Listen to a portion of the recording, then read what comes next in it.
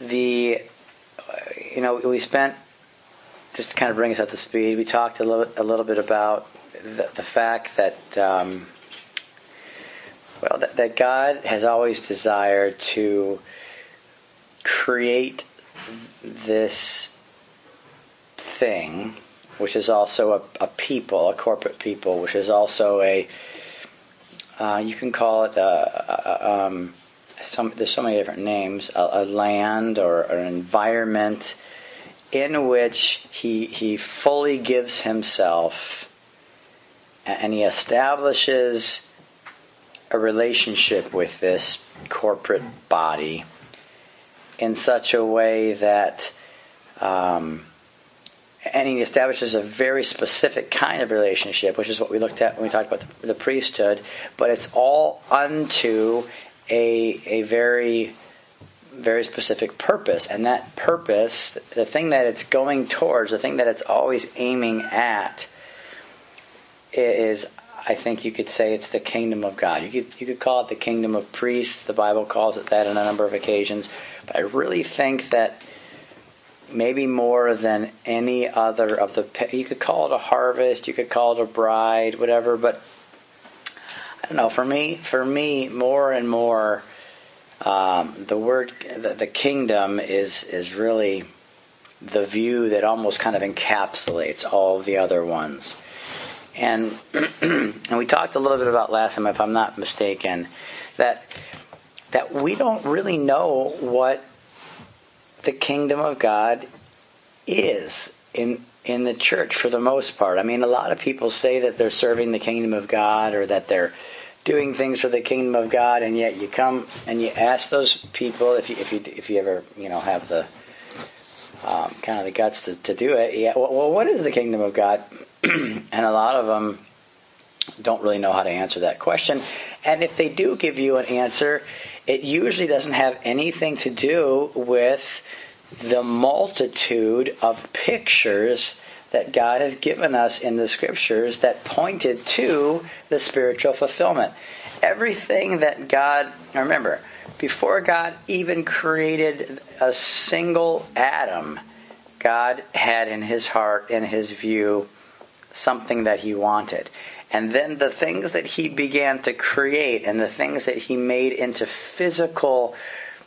brought into physical existence and physical representation were all things that were directed towards this thing that he wanted. And so you have to understand that the natural creation, and especially God's dealing with Israel, those weren't just random happenstance stories and things that happened. That was all directed. It was all just like, it's like what do you call it? A recipe almost to build a cake. The cake was what he wanted, and yet he kind of had this long recipe throughout generations of things that all kind of were going into this cake. All the things that he would fulfill in this cake, and so the kingdom of God is such a huge thing, I believe, in the Lord's heart, and it is such a small thing in our heart, and I think that's like that should strike us. I mean, I can't speak for everybody, but at least in my experience, I don't think I ever really thought much about the kingdom of God. Certainly not according to the types and shadows of the Old Covenant, and certainly not the way that it's fulfilled in Christ.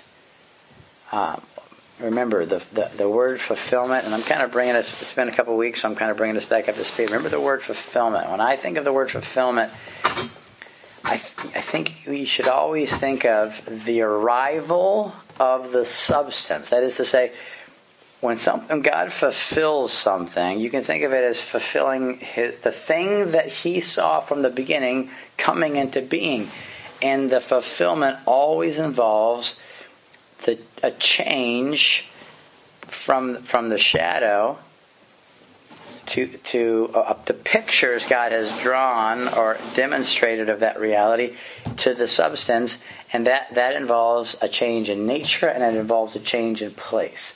The change in nature is from the natural to the spiritual. The whole natural creation, guys, and everything that God did in natural Israel was all to prefigure, to point to the spiritual and eternal reality that he wanted from the beginning. God is spirit. And Jesus says this, and we don't get it. God is spirit, and those who worship him, he says in that context of John 4, must worship him in spirit and truth. Well, that's the fulfillment of the priesthood. But but then Jesus himself says that the kingdom of God also has gone through. The arrival of the kingdom has come. That's what he keeps saying throughout the Gospels. The kingdom's come. Go tell them the kingdom's come.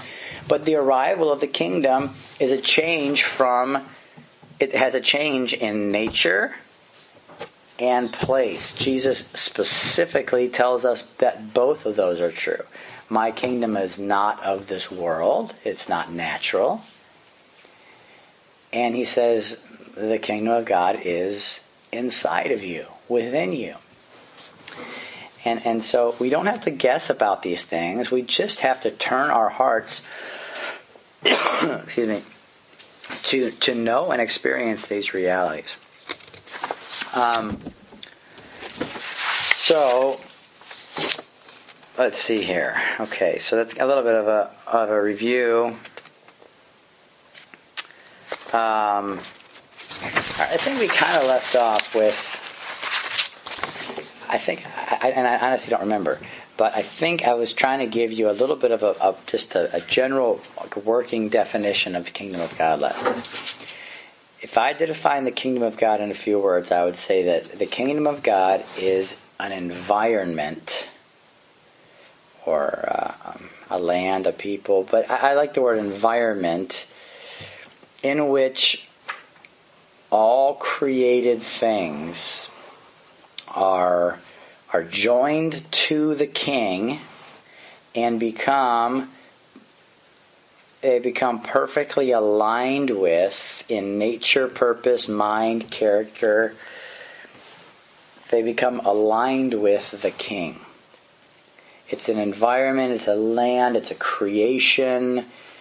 When I say creation, I don't mean necessarily something physical, because a creation is anything that is not part of God, that was created as something in addition to God, and then eventually joined to God. But a creation, a people, all that's the same to me.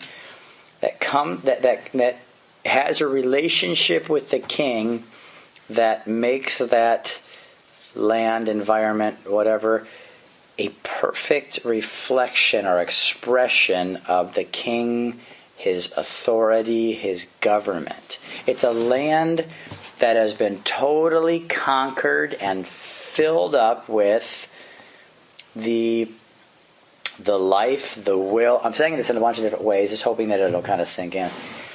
It's a land that's been totally conquered by the life or the will of the King in such a way that when you see the kingdom, you're really just seeing the expansion of the King, the enlargement of the King. And that's what we're talking about. When we talk about the increase of Christ, and we talk about that a lot, we're not talking about you getting more of Christ. We're always talking about Christ getting more of you. We're not talking about getting a whole bunch of Christs. That's not what the kingdom of David was about. It wasn't about getting a whole bunch of Davids. It was about the one David removing everything in the land that was not in perfect subjection to him who was who was, in a lot of ways, spreading throughout the land the law of God, the priesthood of God, the ways of God, the righteousness of God, the faith, whatever. He was spreading through the land. The land wasn't getting more Davids. It was getting the one David increasing and expanding. And filling up the land, so that no matter where you went in the kingdom of Israel, as long as it was within the boundaries of Israel, you were going to experience something of David's reign. Now, friend, the land is, I'm just going to say it unequivocally and totally without any desire to argue this, because there's no argument in me. The land is your soul. That's what it is. There's a territory that God purchased, promised to fill with himself, and it is his purpose to fill that land with his own glory. That is his own self-expression. That's what glory is. Glory is God expressing himself. We come to glory when we come into Christ, and Christ is the full manifestation of glory. We glorify God when his very life and nature comes from him, is formed in us, and is offered back to him. But glory in itself as a word is the self-revelation or communication of himself. So God has had, and he says it in Numbers, he says it in the prophet. I have some verses here. Unfortunately, I think they're in Spanish. Maybe I don't have them in here. Well, you know the one in the one in Numbers 14:21, I think, or somewhere in there. He says, look, you Israelites aren't going to go into my land and accomplish the things that I've saved you for. And what were those things what did God want from them? Now think about this. He didn't want to just get them out of Egypt, because once he got them out of Egypt, he kept trying to do something, and he told them to follow a cloud and to bring them.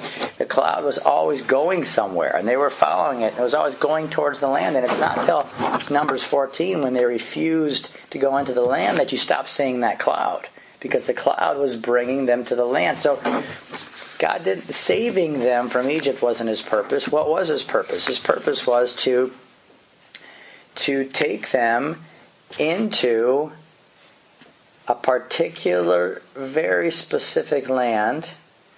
And he says it like this. He says, as surely as I live, though you guys don't want to go in, I am going to fill this land with the glory of God as the waters cover the sea. And then even after they do that in type and shadow, at least with David and Solomon, the prophets later are still talking about that same goal, but with a different land and a different kind of glory. Now there's two kinds of glory. Paul talks about this in 2 Corinthians chapter 3. He says there's the glory, the first glory, which is the glory of the shadows, the glory of the in other words, the self-revelation of God in shadows, in things like tabernacles and miracles and clouds and glowing faces and all the things in the Old Covenant that were physical, natural, things that eyeballs could see that were revealing the who and the what of God. But there's a greater glory, a glory that Paul says further on in that same chapter that makes the first glory seem like not even glory at all. A much greater glory, and that glory is in the face of Christ, not in the face of Moses. It's in a new tabernacle, not the old tabernacle. It's in a new law, the law of the Spirit of life in Christ Jesus, not the law of the letter. And the new glory, what is it except the actual pure, substantial self-communication of God in the Lord Jesus Christ? That's what He gives to you. What is it? 1 Timothy 2 something.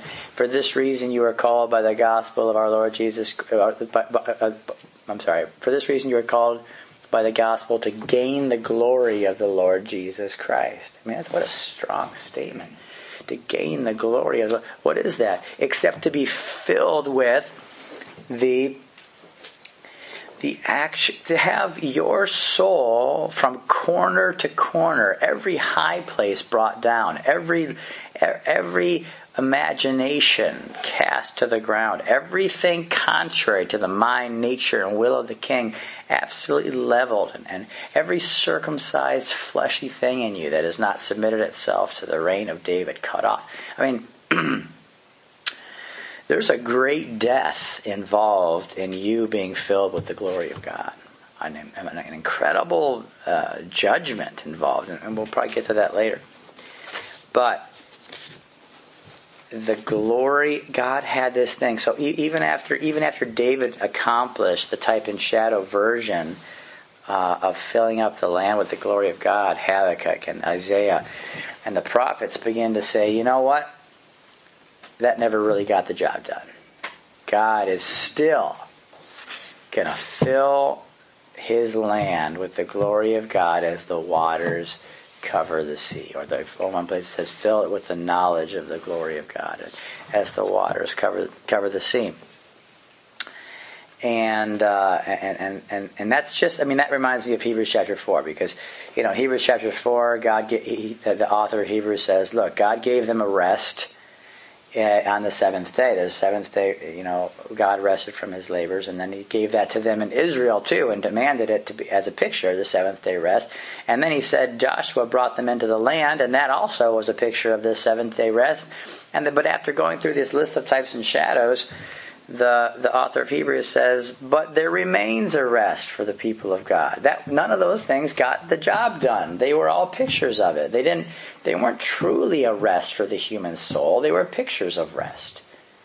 And yet there remains a day that is a light, a day that is a man, a day that is a life, into which the soul can enter in and find true rest and the elimination of man's works and all the things that the rest picture. So what he's saying in Hebrews 3 and 4 there is, none of these rests got the job done, but there remains a rest that does. And then he says, be diligent to enter into that day of rest, Well, the same thing could be said about the kingdom of God. There was a kingdom. There was lots of pictures of the kingdom, actually. I mean, going right back to Genesis chapter 1, there was a picture of the kingdom when God gave Adam the whole creation and said, reign over it, increase, subdue it, have dominion. And that didn't get the job done. I mean, that was a picture of it, but God had a lot more pictures to paint before he even got done painting pictures and brought the reality. And he painted pictures with Joshua and with David and of Solomon, and then compared all the other kings to David. And then all of a sudden, the prophets start speaking. I want to look at a few. Well, let me just get there. I'll get there in a second. I want to look at a little bit of what Daniel says about the coming kingdom, because it's awesome. But to finish my point, when you think of the kingdom of God, I don't want you to think about anything other than God filling up a creation with himself, with his own self-revelation in such a way that the one in the kingdom becomes the expression of the king. The one who is knowing that government has become an instrument of that nature, an instrument of righteousness. That's what Paul's talking about in Romans chapter 6. Actually, that word is weapon, a weapon of righteousness. And there's so many other ideas and imaginations we've attached to the word kingdom of God. And my goodness, friends, if there's one thing that we need to understand, is that there's only one thing that God has created that can actually bear that self-revelation and be conformed to it. It's not a natural city. It's not a natural creation. Listen, a city can't do this thing. People, I'm saying that because people look around the world and they're waiting for God to establish His kingdom, which is silly for like 14 reasons, one of which is that He already did. But one of the most silly reasons is that God can't fill a building with His own self-revelation and nature and substance. He can't fill a natural government. I mean, that is a government that runs by natural laws with natural committees. I mean, why would He want to do that? He can't fill a natural land with the second kind of glory. He can't do it. And everyone's looking around wondering, we're exactly like the Jews. Exactly like the Jews, who had 100 ways of interpreting the kingdom of God, and none of them were spiritual and internal, And Christ couldn't have told us in a more clear way that the kingdom of God was spiritual and internal. And yet we're still, all these statements that people make, till kingdom come, people say that all the time, like, I'm going to be, doing this till kingdom come. Till kingdom come? What did Jesus say? Till kingdom come? That doesn't make sense. Or there's songs, some songs that I actually like, but they'll throw in this verse about when He comes to reign.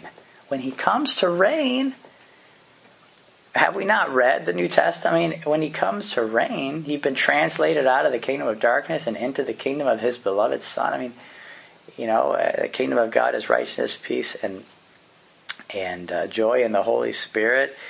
The kingdom of, behold, the time has been fulfilled. The kingdom of God is coming. What do you mean when He comes to reign? Christ will come and establish His kingdom. When? In the millennium. When in the millennium? What do you think? I mean, all those things. Excuse me, I'm still kind of a little hoarse, but I just think we don't even stop and have we read the Bible? The first thing that Jesus says, the primary thing that Jesus says as He traveled for 3.5 years throughout Jerusalem is that the kingdom came. And there's theologies, because we're so unfamiliar with the reign of the life of Christ in our soul, the actual government that fills and conquers and glorifies God in the soul. We're so unfamiliar with that reality that we actually create theologies, some of which are extremely popular, that said that some of you probably know the part of the dispensational idea is that Christ came, offered His kingdom to the Jews. They refused it, and so He withdrew the offer. And He's going to come back one day and re-offer it to the Jews. Are you kidding me? I mean, are you kidding me? How did that get to be so popular? I'll tell you how that got to be so popular. Because it makes sense of our lack of experience of the kingdom of God. That's why that's popular. That's popular, first of all, because we have our eyes fixed on a bunch of external natural things, and because we don't think we know that if the kingdom of God is here, man, where there's still poverty in the world, must not have really come. What did Jesus say? The poor you will always have with you. And you say, the kingdom of God must not be here yet because there's not peace in the world. There's a lot of war. What did Jesus say? I did not come to bring peace on earth, but a sword, And we're like, it must not be here. Because we could just go down this list of things. And Jesus Himself said, that's not the thing that I was bringing. That's nothing to do with it. And so we say, I certainly don't feel like God's reigning in me very much, And so it must be something he offered, because he did. I mean, we don't deny the fact that he talked a lot about it in Matthew, Mark, Luke, and John. And so, what do we do with this? I believe Jesus is real. I believe the Bible is real. I believe he talked about a kingdom. Don't see the kingdom, not experiencing the kingdom. Got to do something about this. They refused his offer, and he's going to come back later and offer it again to the Jews for the last 7 years of the tribulation or whatever. Come on, folks. Listen.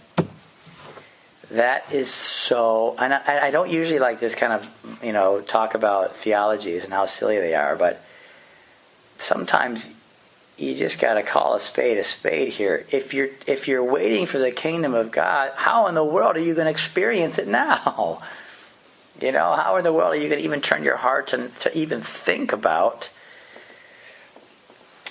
to even wonder if Paul meant something when he talked about reigning in life? Reigning in life. The life of Christ reigning in the soul of man. Or even just verses like Galatians 4:19. Christ being formed in you. What do you think he's forming in you? A smile? He's forming a kingdom. What did he plan? What did he say when he was throwing the seeds, into the different kinds of soil, and they were, some were going by the path, and some were whatever, and then some were actually growing 30, 60, 100-fold. And the disciples said, "We have no idea what you just said." And then Jesus said, "I'll explain it to you." First, of course, he usually says something like, "Are you so dull of hearing?" Like what?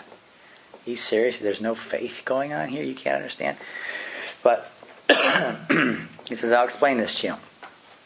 The seed that I'm sowing is the word of the kingdom." It's the word of the kingdom. What does that mean? It's the word that increases, it grows, it conquers, it expands, it destroys things, it divides. You know what I mean? That's what the word of the kingdom is. That's what it does. And anyway, Jesus came with this desire. And it's right there in what we call the Lord's Prayer. The kingdom come on earth as it is in heaven. The kingdom come on earth as it is in heaven. Well, there's a lot we could say about this, but you know that heaven...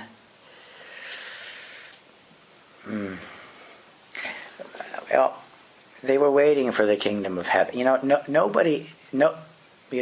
Sometimes I'll say, that nobody went to heaven before Christ brought heaven to us. And people sometimes say, "Wow, you guys crazy. I mean, where'd you get that idea? And what about Moses and Daniel and Elijah? He got taken up to heaven, Well, I know he did. An external kind of pictorial way. But Jesus is the one that says that. John 3:13. John 3:13. Let me look this up here. It's pretty plain. It says, "No one has ascended into heaven." There you go. "Except he who descended from heaven, the Son of Man." Well, why is that? Well, because until the cross, it was impossible for the kingdom of heaven to have anything to do with a people that were of a totally different kind and totally incongruent with the mind and nature of God. The way had to be prepared. The life of the kingdom, the one who was the king, the one who was in himself the embodiment of God's reign and perfect obedience and perfect alignment and experience.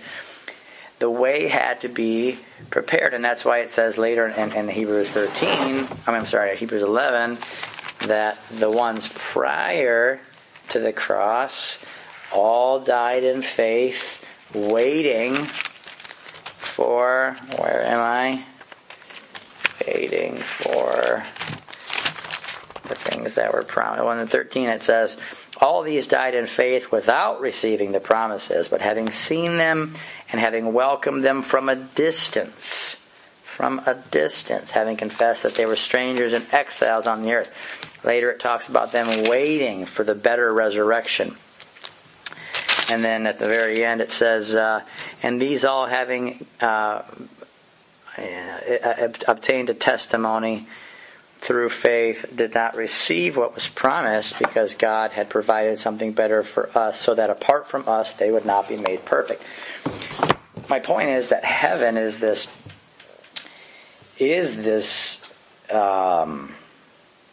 reign or rule of God in Christ that man had not truly experienced until the cross. Well, first of all, until heaven came to earth in the form of a man and began to demonstrate in everything that he did and said. Everything that Jesus did and said was a demonstration of the kingdom of God. You know? He cast out demons and says, look, if I cast out, Beelzebub can't cast out demons, but if I cast out demons by the finger of God, then the kingdom of God has come upon you.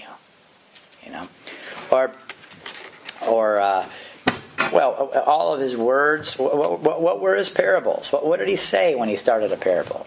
The kingdom of heaven is like, it's like leaven that increases and fills it. The kingdom of heaven is like, and what's he describing? Something they have no idea about. And he's bringing it to them as something that they were waiting for. Something that man had not experienced. And I just want to say this real plainly. Waiting for the kingdom of God was the Jews' expectation, not our expectation. They were the ones waiting for the kingdom of God. We're supposed to be experiencing the kingdom of God, not waiting for it. And they had a lot of good reasons to be waiting for it, ones that we don't have. For instance, Daniel tells them that there's going to be for Daniel in the time of the Babylonian Empire. If you're not familiar with this, you really should read Daniel here. Maybe I'll flip here and read a little bit. Daniel 2, Ezekiel, Daniel. Okay. Daniel 2. You remember this? Remember this whole thing here? This is all really cool, but where he's describing this giant statue, and the giant statue is, what is it? It's 4 world kingdoms. Babylonian first, then taken over by the Medo-Persian, and then they were conquered by Alexander the Great, and then with the Greeks. And and that was kind of divided up, but then the Roman Empire took over that. And then he says so he has it all pictured in this big statue. Remember the head of gold, that's the Babylonian kingdom. The breasts and arms of silver, the belly and its thighs of bronze, legs of iron, and its feet partly of iron and partly of clay. And then he says this. Okay, well, first of all, isn't it weird? That the king, rather than he's pretty impressed when Daniel tells him the dream. And he, elevates Daniel to be, one of the big wise men in Babylon. But then right after that, he goes and makes a big statue of the thing he saw in his dream and makes everyone worship it. And what's the point? The whole point of the dream was that God was destroying that statue with his own kingdom. But look at what he says here. All right. The head of the statue, I'm in 2:33. The head of the statue was made of fine gold, its breast and its arms of silver, its belly and its thighs of bronze, its legs of iron, its feet partly of iron, partly of clay. You continued looking, Daniel talking to the king, you continued looking until a stone was cut out without hands. God, I love that. Till a stone was cut out without hands. It didn't come from the statue. It didn't have anything to do. It came from somewhere else, and man's hands had nothing to do with it. A stone was cut out without hands.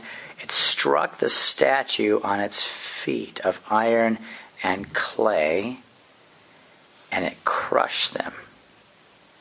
Then the iron and the clay and the bronze and the silver and the gold were crushed all at the same time, all in one big judgment, all in one big cross. They all came down at the same time like chaff from the summer threshing floor, and the wind carried them away so that not a trace of them was found. But the stone that struck the statue became a great mountain and filled the whole earth. And then he gives, where does he give the interpretation? A little bit later. Oh, excuse me. So he talks about, and he talks about the four kingdoms, and then the king's like, what's all that mean? And he says, okay, you, O King Nebuchadnezzar, are the head. You've got this great, powerful kingdom, and then coming after you is this one, and then that one, and then that one, and then he says, and at the time of the fourth kingdom, the feet, he says, and in the days of those kings, the kings of the way what ends up being the Roman kings, which incidentally is past. I just want to get that out there, because there's a lot of people that are waiting for the Roman kingdom to come back so that he can crush it with a stone. You know what I'm saying? Hello. In the days of those kings, the God of heaven will set up a kingdom which will never be destroyed. And that kingdom will not be left for another people. It will crush and put an end to all these kingdoms. Now, again, if we're looking for a natural crushing and putting an end to these kingdoms, like the blowing up of the world or something like that, I don't think we're seeing the point of this crushing. When did Christ gather up into himself and put away and judge all of those earthly kingdoms? The kingdom of Adam at the cross. When did he say, when I am lifted up, I will gather all men to myself? When did he? When one died, all died. When did he do that? Even when God judged Egypt, he didn't actually physically annihilate Egypt. He just judged it, separated from himself, and brought out a people that had nothing to do with that former kingdom. Egypt kept going. But Israel, God says in Exodus 14, the Egyptians that you see today, you will never see again from now on forever. They were gone. So, and that kingdom will not be left for another people. It will crush and put an end to all these kingdoms, but it will itself endure forever. Inasmuch as you saw that a stone was cut out of the mountain without hands, and that it crushed the iron, the bronze, the clay, and the silver, and the gold, the great God has made known to the king what will take place in the future. So the dream is true, and its interpretation is trustworthy. Well, the dream was true, and the interpretation was trustworthy. And you know what? That's exactly what Jesus announced when he came. Now, if you didn't know exactly when the timing was about this, he gives it to you in Daniel chapter 9. Just in case you thought it might be 2,000 or 3,000 years later. He says 77s have been decreed. Daniel 9, 24. 77s. That means 70. Some translations say weeks, but it's actually just the word 7. 70 groups of 7 years. That is to say, 490 years have been decreed for your people. Speaking to Daniel. And here's what's going to happen at the end. Here's what's going to happen to wrap up the natural Israel, the natural Jerusalem, the natural people. 70 years have been decreed to finish the transgression, to make an end of sin, to make atonement for iniquity, to bring in everlasting righteousness, to seal up or to fulfill vision and prophecy, and to anoint the most holy place, so that you can know and discern from the issuing of the decree to restore and rebuild Jerusalem, which happened under Cyrus. There will be 77s, 490 years. Now, some people, there's different scholars that say, they have the time figured out based on, there's actually a few different decrees, and there's a few different ways of working that out, so that some think it corresponds with the birth of Christ, some think it corresponds with his baptism, that 490 years was up at the baptism of John, some have it going right to the cross. I don't want to argue all those things. Part of our most common theologies today is that there's a 2,000 plus year gap between the 69th and the 70th week. You've probably heard that before. Because certainly the kingdom hasn't come. So he must have implied, because he talks about it in divisions. There's 7 weeks, and then 69, and then the last week. And because in the first 7 weeks, that's when the actual city and the temple was rebuilt and whatever. But they say there's this non-mentioned but very important gap between the last, the 69th and the 70th week, and I don't really care about this as an issue of theology, and I don't hardly ever, I don't know if I ever have mentioned this as an issue of importance. The only reason I bring it up now is because I'm running out of time, but is because very simply, we should not be waiting for the kingdom of God. The kingdom of God has come. What is it? It is the reign and rule of a king. Where is it? It's in the soul of those who have been joined to him and become a kingdom of priests. What's the purpose of it? It's not world peace. It's not the end of poverty. It's not whatever people say it might be in the natural realm. The purpose of it is the fulfillment of what the purpose was back here in the Old Testament, to fill the land with the glory of God as the waters cover the sea. The purpose of the kingdom is to fill you with him. That's it. The kingdom came so that your soul could become the conquered territory of David, the one who removes from his land every uncircumcised Philistine until there are no more enemies in the land. The house of the Lord can be built, and a king can reign in wisdom, righteousness, and peace. Peace, not peaceful feelings. peace, absence of enemies, absence of flesh, absence of that which is contrary to the king.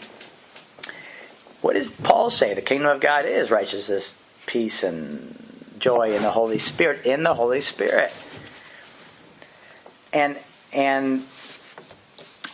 if we're waiting for that, then that's the only reason. Again, I don't like to argue theology. And if someone writes me an email after hearing this and says, "How can you say blah blah blah blah?" I probably will say, nothing. I don't know. Probably say something like, "I don't want to argue with you." But the only reason I mention it is because the kingdom of God. Friends, the kingdom of God should be not our expectation in terms of time, but our present and continual expectation in terms of experience. Growing, taking captive every thought unto the obedience of Christ in you. Casting down every high thing that has exalted itself against the true knowledge of God. Every speculation and imagination that's against the true knowledge of God. That should be happening in us so that the Lord is glorified in His land. So that the self-revelation of God fills up your soul as the waters cover the sea. So I'll stop with that. I went kind of long, but we have a few more minutes for